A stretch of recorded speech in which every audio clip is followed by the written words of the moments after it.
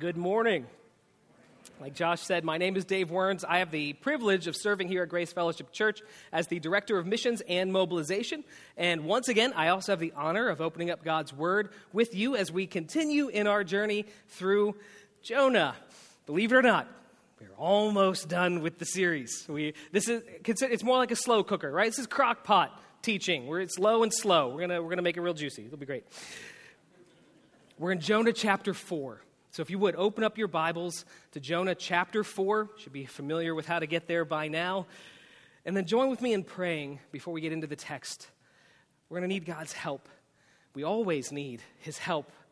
Understanding His Word and then working it out, massaging it into our lives practically. Join with me asking for His help today. Father, we love You. We love that You are a present and communicative God, that You've given us Your Spirit and Your Word. We need Your help. We need Your help to know what You're saying and then to apply it to our lives. Would You give us Your grace today, even now, for Your own sake and for our own good. Amen. Okay, Jonah chapter 4. Actually, we're going to start back in Jonah chapter 3, verse 10. Not all the way, just one verse. One verse in Jonah 3. Follow along. Jonah 3 verse 10 says, when God saw what they did, that's the Ninevites, when God saw what the Ninevites did, how they turned from their evil way, God relented of the disaster that He had said He would do to them, and He did not do it. But it displeased Jonah exceedingly, and he was angry, and he prayed to the Lord, and he said, "Oh Lord, is not this what I said when I was yet in my country? That this is why I made haste to flee to Tarshish, for I knew You are a gracious God and merciful, slow to anger, abounding in steadfast love, and relenting from disaster. Therefore now, O Lord, please take my life from me, for it's better for me to die than to live." And the Lord said, "Do you do well to be angry?" From the outside, Jonah's mission looks like a complete success. Right? He obeyed God, finally. He preached the word of God, the warning to the whole city of Nineveh, and then, miracle of miracles, they didn't kill him. They actually listened. Even more amazing, they repented. They turned away from their evil. They believed God's word, and everybody lived. Hallelujah. But you just can't make some people happy. Jonah is angry. Jonah is furious.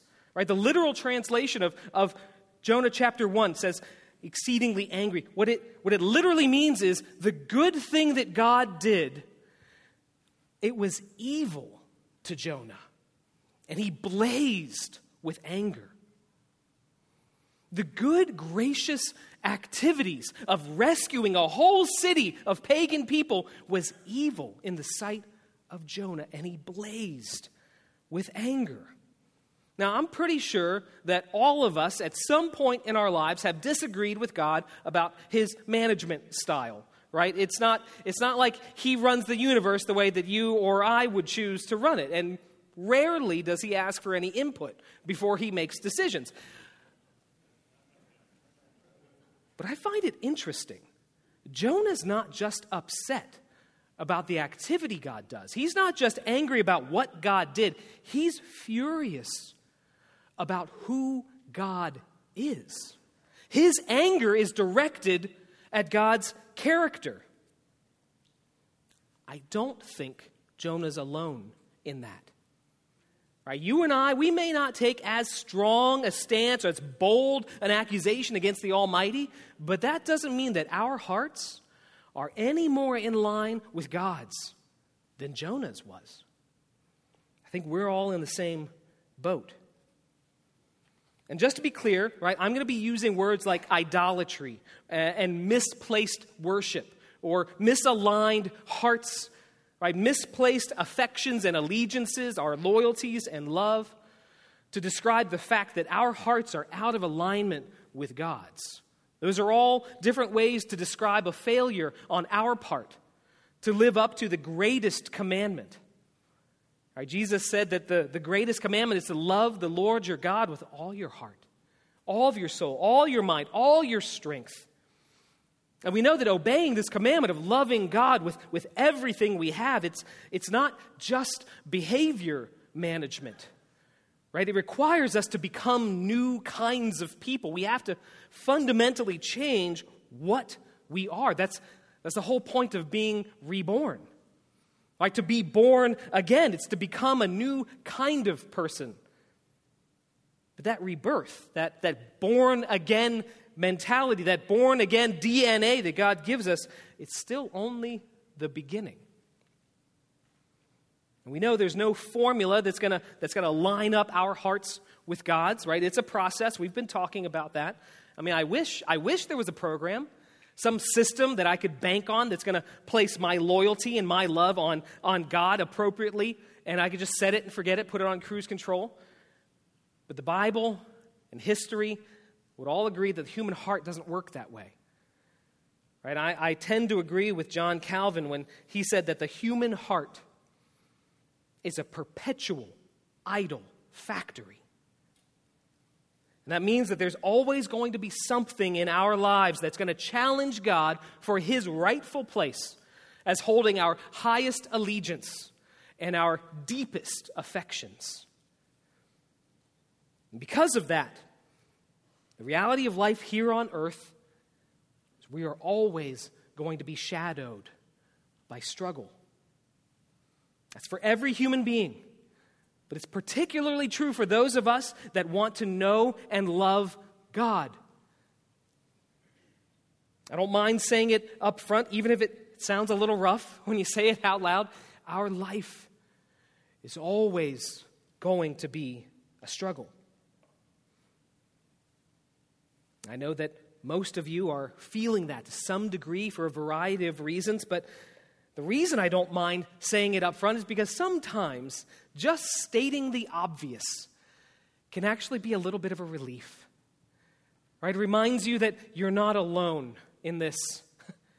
Right? You're not the only one thinking or feeling this way. It helps fight the temptation to start to believe that maybe I'm just crazy.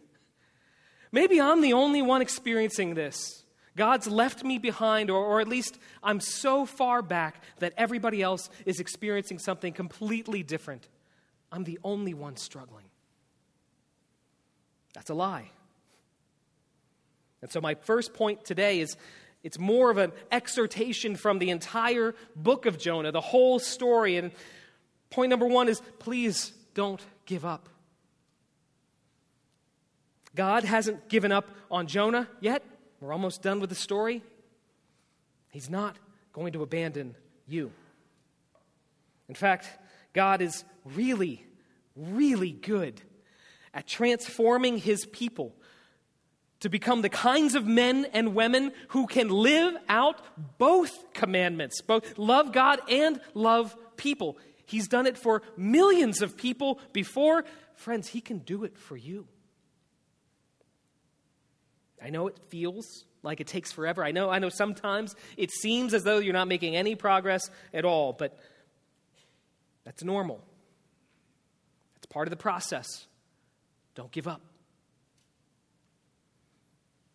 There may not be a formula that's going to automatically line your heart up with God's, and there may not be a program that just flushes out all of the idols in your life, right? Like a Whole30 for your soul. I wish. But I think what we can see is a recognizable pattern of how God changes hearts to line up with his so that we worship just like Jesus does. There is a pattern. So hang in there. You're probably on the right track. I can say that confidently, not knowing the details of your life, because this brief little snapshot of Jonah's life, right? We're only seeing a few months of this guy's whole life. But this brief little glimpse into his life, it shows us no one is outside the reach of God's merciful, omnipotent hand. No one. Not Jonah, not you.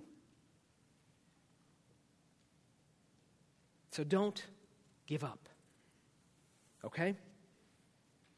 All right, now for the text. So far in this whole series, we've covered several things about worship and about heart change. Like we've seen, why does God change a heart? Right? It's for his own reputation and joy. It's what kinds of people does he change? Right? It's the very messiest people like us. We talked last week about specifically what needs to change in a person's heart. Right? The idols that we put in place of God, the worship instead of him, those need to be removed. But for our time today, I think we want to focus on one very specific process that God often uses to realign hearts to be more like his. There's several steps, so I hope you have your outline. Step number one is there's always going to be a challenge for God's throne. It's really a two-part step, right? It begins when you or I make room for something in our lives that challenges God for his rightful place of holding our highest affections and our deepest loyalty. And like Pastor Aaron said last week, right, idolatry is not some tribe of people from an Indiana Jones movie dancing around a stone image of a bat somewhere in a cave, right? It's more likely that idolatry is going to look like somebody in this room, right? Maybe you, probably not you, probably somebody sitting next to you.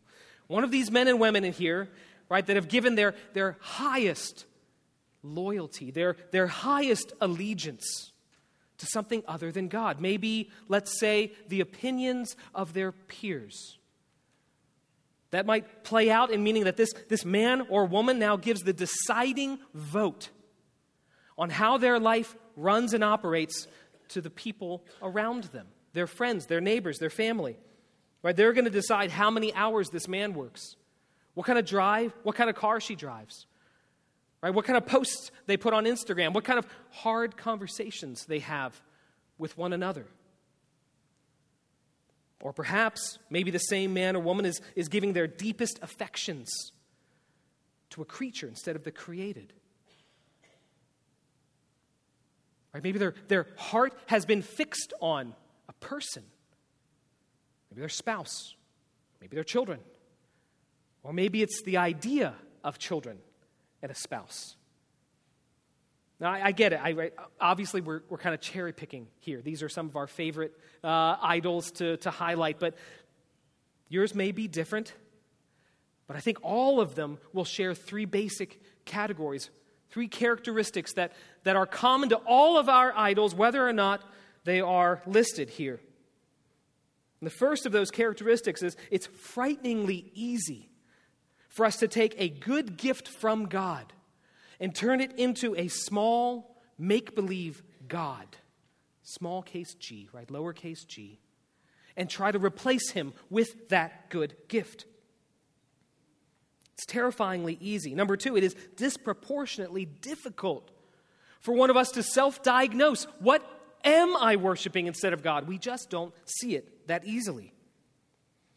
And the third characteristic that's common to all of our idols, it's both necessary and loving for our good God to expose and then ruin those challengers that are going to try to steal our love and loyalty away from him. Folks, our God is a jealous God. He says so in Deuteronomy 4. And so, knowing these common characteristics of all of our idols, right, it makes a lot of sense that the first step in this process will start with our heart creating room for an imposter, but it's going to end with God crushing that idol like a bug. Right? That is step one. Sometimes it happens fast, sometimes it takes years. In Jonah's case, we actually have no idea when his love for his country or his loyalty to his national identity began to eclipse his commitment to God. We don't know where it started, but we do get to see the exact moment where God exposes the idol and slowly starts to apply pressure until it breaks. Right, that moment shows up in verse 1, chapter 4, right, where it displeased Jonah exceedingly, and he was angry. Right? We know that's the moment that it was exposed because, folks, it's no secret. Right? When something that we love and esteem dies, there's pain involved. Our emotions are tied up in those. So the pain that Jonah is experiencing here is actually the failing of his small, rebellious idol. That feeling of frustration, that disappointment or loss, it's actually necessary for the next step in the process of heart change. Right, step 2 in this process of changing our hearts is using that emotion, that burst of emotion, that flash of anger or frustration, using that emotion the same way that we would use pain in our physical body or a fever to recognize something is not right here. Something is going on in my body that needs to be addressed. Same way, oftentimes, those flashes, those bursts of strong emotion, they are a symptom of that little g God failing us. And it can serve as an indication of misplaced worship or allegiance.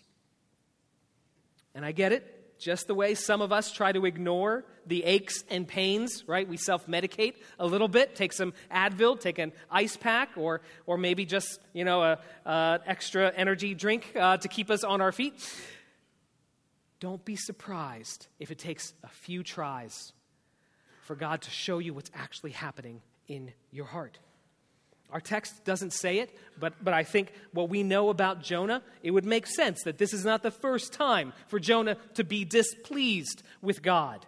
Right? If you go back to Jonah chapter 1, I bet it wasn't a dispassionate Jonah who packed up his bags and fled down to Joppa. Well, I guess I'm just going to uproot my whole life, and this is how we do now. Folks, I bet anything Jonah was just as displeased in chapter 1 as he is in chapter 4. And probably even more so in Jonah chapter 3, where he's given the same assignment a second time, because he still hates Ninevites, except now he's covered in fish vomit. So Jonah's been displeased this entire time. It just takes a while to recognize it. But that means those bursts of emotion that are happening in your life right now today, those flashes of anger or frustration, right? Or even those seasons of despair, of discouragement, of fear, of anger, of anxiety.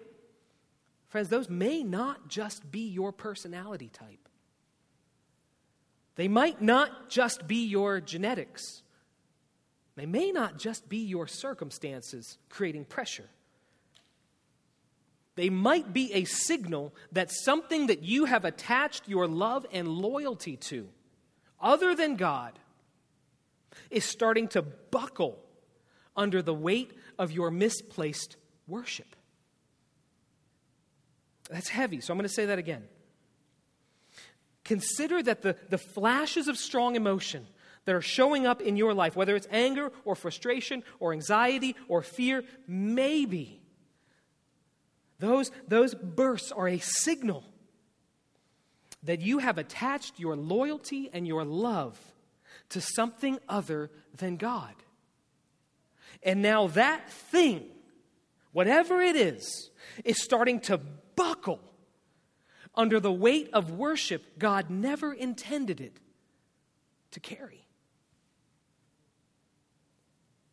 That's hard. Right? And please don't hear what I'm not saying. I'm not saying our emotions are evil. I'm not saying that strong emotion always leads back to an idol or misplaced worship.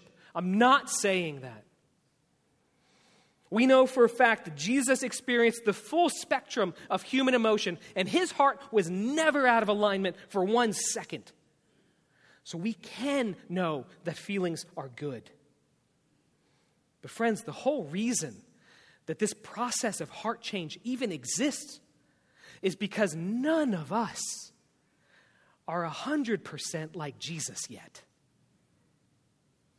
Somewhere, somehow, we have to change. And I guess a flip side to this, right, to say that there's another way to look at it, a flip side would be you could comb through your life and try to look for any place where the fruits of the Spirit are absent. Right, Galatians says that the fruit of the Spirit is love, joy, peace, patience, kindness, faithfulness, gentleness, self-control.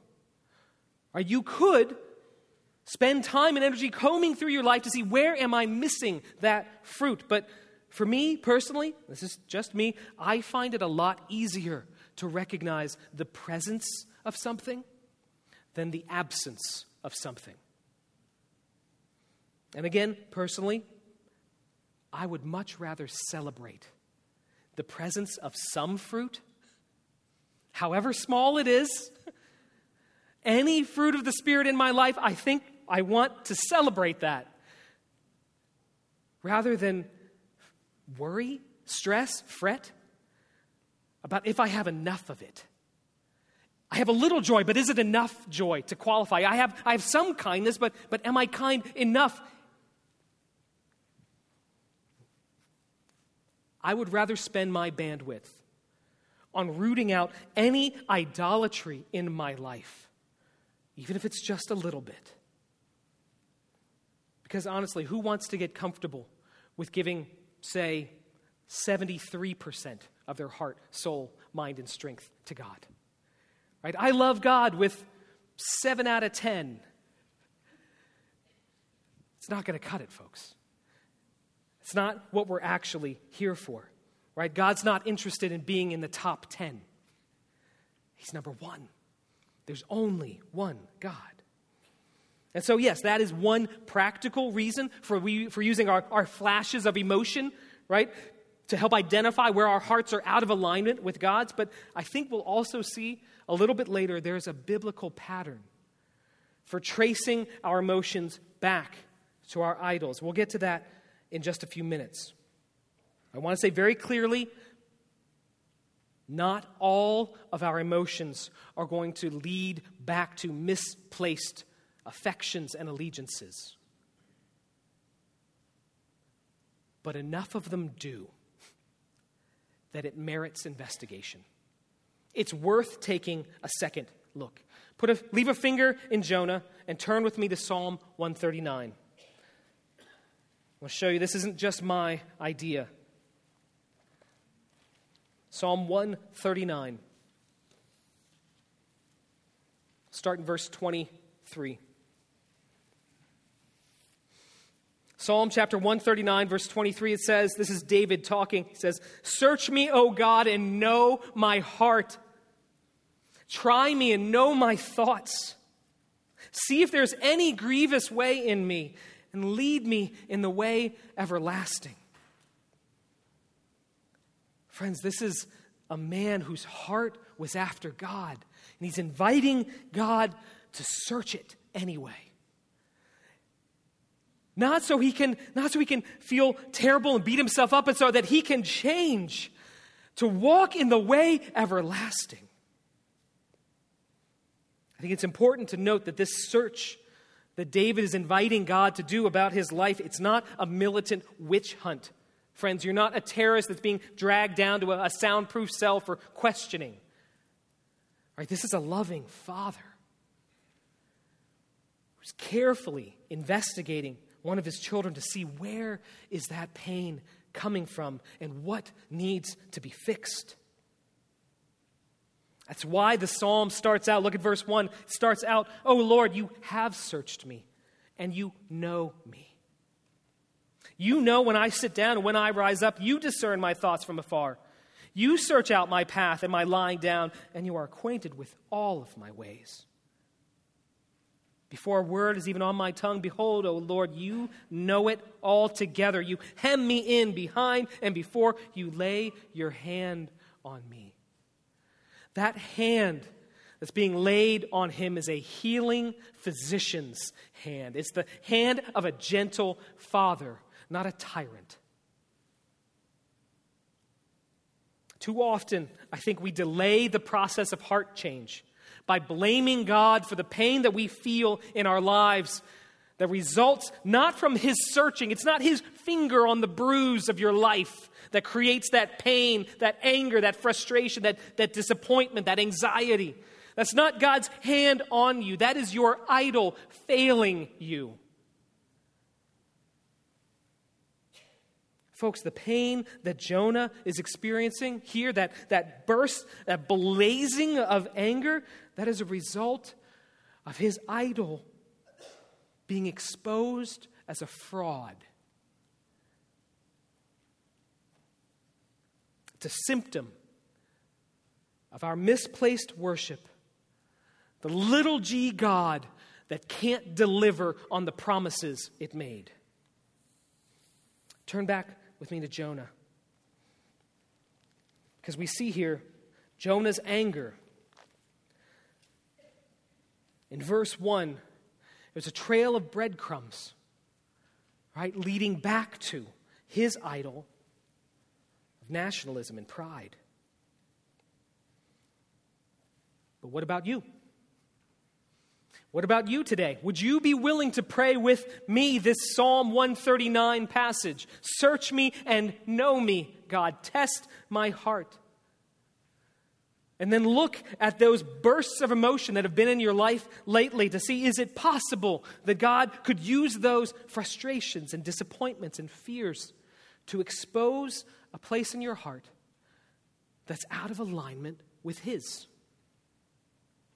I know it can be scary to make yourself vulnerable, right, to a searching. But folks, let me encourage you. Remember who you're talking to. Right? He's a God that already knows you. He's already seen you from a long way off in your mess, and He ran to you. Welcomed you. He loves you. That's the God we're talking about. And that's the God we're talking to. It's that same loving Father that showed compassion to a guy like Jonah. Folks, He's going to show it to you too. We know that for a fact because Jonah himself quotes God's calling card from Exodus 34. Right? Exodus 34, God says who He is to the world. He's talking to Moses, and he says, the Lord passed before him and proclaimed, the Lord, a God merciful and gracious, slow to anger, abounding in steadfast love and faithfulness. When God's asked, who are you? He replies, I am mercy and grace. I don't just do mercy and grace, I am mercy and grace. I don't just do steadfast love. I am steadfast love. It's who I am. Folks, the only way that I know of to avoid God's steadfast love is to refuse to put down your idols. We saw that in Jonah 2:8. So let's talk to Him about our idols. Let's talk to Him about our idols, about our misplaced worship. Folks, that's the last step in this process of heart change. If you look at verse 2, Jonah actually reaches out to God. He prays to God. Well, it's more of an accusation, but followed by an ultimatum. But it's still, you guys get it. This is Jonah engaging God. It's the one thing he gets right. And God comes back with a question. Do you do well to be angry? I think I've said it before, but I absolutely love that our God asks questions to His people. I love that He engages His people with a question. It's such a gentle way to move people in a position where He can point out their misplaced affections and allegiances. But even more than that, it invites a long conversation. It means He wants to continue talking with us. His questions invite us into a longer conversation. And God's been using this method since the beginning, folks. Right? In Genesis chapter 3, He addresses Adam in all of his fear and his shame with a question. Adam, where are you? And just one chapter later, he engages Cain with his frustration. He says, Cain, why is your countenance changed? Right? He probes into Moses' anxiety and his fear when he gets called to go to Egypt and proclaim against Pharaoh. God asks him, who made man's mouth?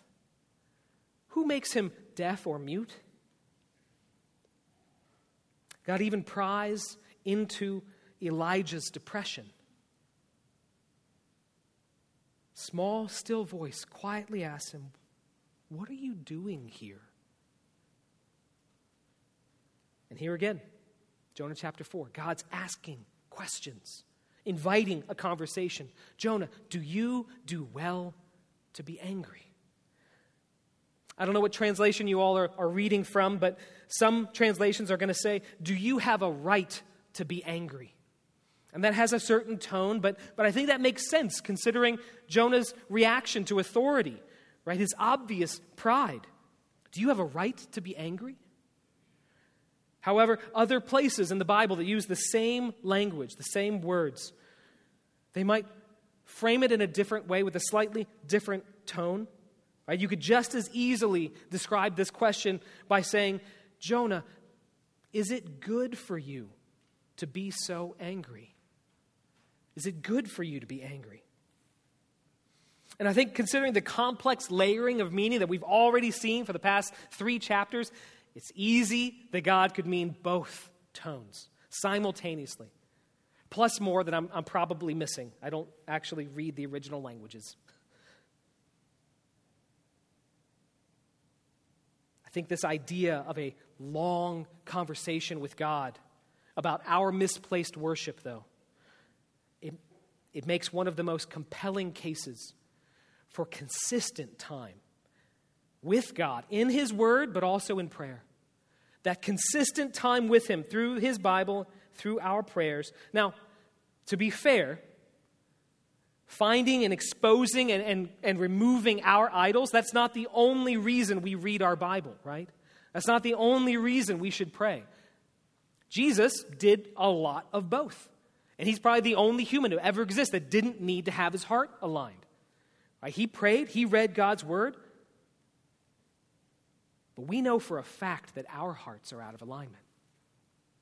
Right? We're not Jesus yet. But if we want to worship the way Jesus worships, we need to change to be more like Him. I think we can also agree that our efforts to do it on our own, pretty pathetic at best. Right? I imagine God watching us try to clean up our lives is similar to watching a small child, right, with popsicle hands, trying to get clean all by herself, right? You start with the shirt, because that works. Then maybe the pants, right, because you need to get the backsides. And then the towel to get the face. And then the water, so you can spray it all over the kitchen. And then hugs. Can you tell I have a 1-year-old? So we laugh a little bit, but I think to a degree, that's how we approach our time with God. Both in the Word, our time in Scripture, and our time praying. Right? It's as if we sort of believe that there's something magical about the events themselves. Right? The wiping and the water. Right? As if somehow, if we just do the right things in the right order, long enough, hard enough, something magical will happen. Will be changed. Folks, at best, that's mysticism. At worst, that's legalism. Neither of those is going to help you fix your allegiances and your affections on God. God's grace is free and it is limitless. But that doesn't mean we get to do whatever we want with it, however we see fit to use it. Right? We don't get to just sprinkle God's grace on like fairy dust, think some happy thoughts, and then expect our heart to magically change, fly off to Neverland. But neither do we get to pretend that we're in some kind of a cosmic relay race where God gets us going right out the blocks and then hands a baton, and now it's up to us. Everybody's watching. Don't let Him down. But we vacillate between the two. Folks, God's grace is free. Right? His power and his kindness at work on our behalf, it is absolutely available and is unlimited. But it's also purposeful. His power is purposeful. How exactly do you think Jesus resisted temptation during his life on earth? What do you think was happening in the garden as he submitted himself to the will of his Father, sweating great drops of blood?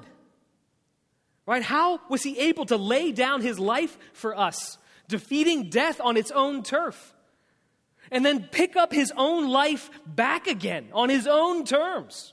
Right? What was giving him the ability to do that? Folks, that is the grace of God that is available to us today, to do that same process, to say no to temptation, right? To submit our will to the Father, even though it is a piece of a death of part of us that's still at war with God. But we're trusting that he, just like he brought Jesus back, will bring us back to a new kind of life, right? That's the whole picture of baptism. Buried with him in his death. That is a real death, folks. These idols die hard. But we are raised back up to new life, to walk in newness of life with him. That's what grace is for. Folks, if the kind of vocabulary that we're using here is new to you, if this thinking is different than what you're used to, please, please, please find me after the service. Talk to one of the campus pastors. Right, if you're listening online, email the church office. We want to clarify. Right, if you have questions about this is not the kind of conversation to put off till another day. Right, let's get some answers here. We'd love to help you sort out the implications of a new life in Christ. But for those of you that have been around a while, right, if this is familiar to you, what I'm about to say might be old news. Maybe you've already thought this way for decades. But I'm going to say it anyway. Both your time in the Scriptures and your time in communication with God through prayer must have intentionality. Because you already have expectations. It must have intentionality because you already have expectations. I don't know if they're the right ones. But what we intend, right, our purpose here, and what we expect, right, what do we think is going to happen? Both of those matter a lot when we meet with God. Your Bible isn't just some motivational calendar that's going to give you a little shot in the arm, help you keep a positive attitude today. But we also can't treat it like a magazine, right? Like a news app where we just get little tidbits of information, maybe a provocative new idea or perspective, chew on a little bit, talk around the water cooler. Hebrews 4:12 says that the Word of God is living and active. It's sharper than any two-edged sword, piercing to the division of soul and spirit, joint and marrow, discerning the thoughts and intentions of our heart. Right? The Holman translation says it's able to judge the ideas and the thoughts of our heart. Isn't that what we want him to do? Isn't that what we were just asking him to do in Psalm 139?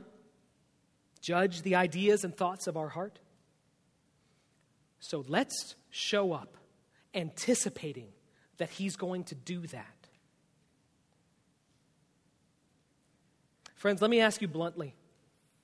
When you open your Bible to read God's Word, what exactly do you expect is going to happen? When you read the Bible, are you expecting him to change the way you think? The way you feel? Because apparently God does. That's his expectation. But he doesn't expect you to do it alone. Friends, we have the Holy Spirit. It helps us discern his word. More importantly, it helps us carry our end of the conversation right? Like we read this morning in the worship service. Romans 8:26. In the same way the Spirit helps us with our weakness, right? We do not know what we ought to pray for, but the Spirit himself intercedes for us through wordless groans. And he who searches our heart knows the mind of the Spirit, because the Spirit intercedes for God's people in accordance with the will of God. Friends, when I say that God is inviting us into a long conversation, I'm not talking about hours at a time praying and reading. I'm not talking about weeks-long retreat. Those are sweet, special times when they happen. But I'm like you, right? I work a full-time job, and I have a 1-year-old. And so that means that the only thing I get to do for hours on end is answer emails and read Llama Llama Red Pajama. Whimper softly for his mama. Join in if you know it. I know many of you lead more hectic lives than I do. Okay, and God gives grace in the seasons. He can make it so we are faithful in every season. And so when I say it's a long conversation, I'm talking about consistently bringing our intentions and our expectations back to the same thing over and over again. Day after day, as often as we can, for as long as it takes. Talking to God about our misplaced love and loyalty, and then opening up his word, expecting, anticipating that he's going to change the way we think and the way we feel. I know we all have different capacities, but again, at the risk of being blunt, friends, if you're not at least interested in having your heart line up with God's so that you can worship the way Jesus worships, what exactly are you doing here? So the volume of reading, how often you do it, how long you read, the volume of prayer, how often you do it, how long it takes, that's not the issue. It's consistency. It's focus. Imagine a stream of water that's slowly cutting its way through layers of rock. Right? Or a tiny drop in a cave that starts forming a giant stalactite. It takes time. That's our last point today. This process that we see, the long conversation of heart change, takes time. We don't really know how long it took for Jonah to get from chapter 1 to chapter 4. It certainly wasn't days, maybe months, could be years. Right, but the conversation that he starts in chapter 4, it goes beyond the end of the book. So we don't even know how long it continued. But to close our time, I want to give you just a short story, just a really quick story that I think is going to help tie some of these points together. It's still a little fresh, so I'm going to use my notes. In April 2019,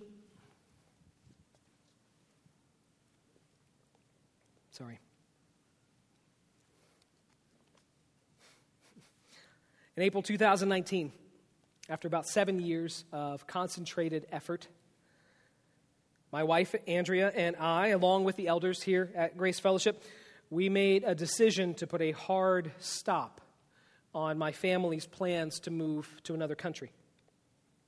7 years of hard work, but really the focus of my entire adult life. So naturally, I was sad. But I was also pretty busy. And so God and I talked briefly about that change, and then I got back to work. If you fast forward about 18 months, in the fall of 2020, it's just this past year, Andrea and I were getting to know our new daughter, Pippa, for a few months, and I'm starting to notice these moments, right? These flashes, maybe a few seconds, maybe a minute at most, of just intense anger. I'm not typically a guy that experiences frequent emotional outbursts. I like to schedule them, maybe quarterly. Give me time to, plan the week. And so it was a little confusing to have these sudden, unexpected bursts of an emotion I'm not really used to. I just chalked it up to a combination of lack of sleep and pandemic stress. Just adjusting to a new baby, right?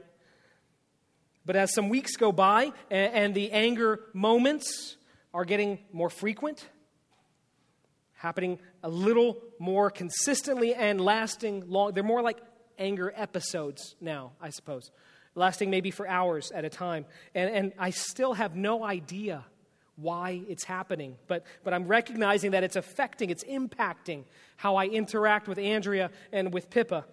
And so I'm starting to talk to God more consistently about it, and I conclude this is probably just selfishness. Right? I'm having to die to self in new ways. We're working from home and in close quarters, and we have a new baby. Okay, selfishness. It's fighting tooth and nail against the normal life of a parent. Okay, I get it. Selfishness, fine. I know how to deal with selfishness. Right? We're gonna ask for God's grace. We look for opportunities to serve. We focus on gratitude. No problem. Got this. No good. Things just keep getting worse. At this point, I'm now waking up angry. Right? It's not even episodes. It's really more of a lifestyle. And now I'm getting angry that I'm still getting angry. It's just a cycle, right? And those flashes, those bursts, those moments that used to just be the anger, they've ratcheted up, and now it's full-blown rage. Right? I'm getting absolutely enraged. I just want to break something. And that's alarming.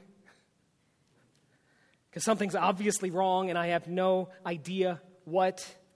But things are getting progressively worse, and all I can think about are these horror stories of these new dads that just snap, right? And they do something to their kid. So I'm talking to the guys at community group, asking for prayer. I'm talking to God. I'm asking for help. Nothing changes. And then one day in January, this January, I'm just doing my normal reading, normal everyday reading. And I get to 2 Corinthians 3, verse 12. And it says, "Since we have such a hope, we are very bold." And you may notice this has nothing to do with anger or selfishness or rage or parenting. But it's significant because 2 Corinthians chapter 3 and 4, they were foundational passages for Andrea and I to develop a life plan for how we were going to do ministry and life in another culture. And as I was reading that verse, it's like bumping into an already deep bruise, if you guys have felt that, or biting down on a sore tooth, right? Just that survival instinct flash of pain. I was like, that's what I've been feeling for the past few months. And things started to click a little bit. Right? I was still angry at God for changing my plans without my permission. And he was exposing in my life some misplaced loyalties that I hadn't yet recognized. And so we talked about it. In fact, for the next few weeks, that was like all we talked about. Seems like that was the only conversation he wanted to have. Right? Whether it was his time together in our word or in prayer, right? Or whether it was sermons or conversations with other believers. Feels like that was the only topic we could cover. And I tried to consistently work my way through the book of Proverbs, just kind of as a life habit for my own sake and now for my daughter. But folks, you'd be surprised. Well, maybe you would. I was surprised at how often planning shows up in the book of Proverbs. It's like every third verse talks about God's plans versus mine. So whether it was Proverbs or Ephesians or Genesis or Isaiah or talking to guys in community group or leading the personal ministry training program or reading C.S. Lewis or the Tiny Truths Bible storybook, right? God was having this long conversation about basically the same thing he's talking to Jonah about. So you can see why this text kind of resonates. God's asking Dave, do you do well to be angry? Is it good for you to be angry? And here's the thing, it's been almost 3 years, probably a little over 3 years since we made that decision to stay in Kentucky. Right? That's a long conversation. And we've talked about some things other than that in between, but we've concluded so far that I'm not okay with him changing my plans, because to some degree I still believe that my worth is wrapped up in what I can do for him, what I can accomplish for him. And so it turns out that my loyalty oftentimes lies more with my own plans of what I'm going to do for God than worshiping him for what he's already done for me. It sounds pretty gross to say it out loud. And sometimes it can be exhausting just to talk about the same thing over and over again. But it's also really satisfying to see good, hard work put at something that's going to last. Because, folks, he's changing my heart. I'm a different kind of person now than I was in 2019, largely because of this process that he's been taking me through. And these changes are going to last for millions of years. I'm becoming the kind of person that we want to be for eternity. So my question is, what about you? Are you willing to pray Psalm 139? Search me and know me, O God. Are you willing to let him ask you the question, do you do well to feel the way you feel? And are you willing to make plans for a consistent, deliberate conversation about misplaced worship? If you're nodding along to these questions, I've got one very simple next step. All right, whether you're brand new to the process, you're just figuring out who Jesus is, or you've been doing this process for decades, you're a veteran, I have one simple next step that we can all take.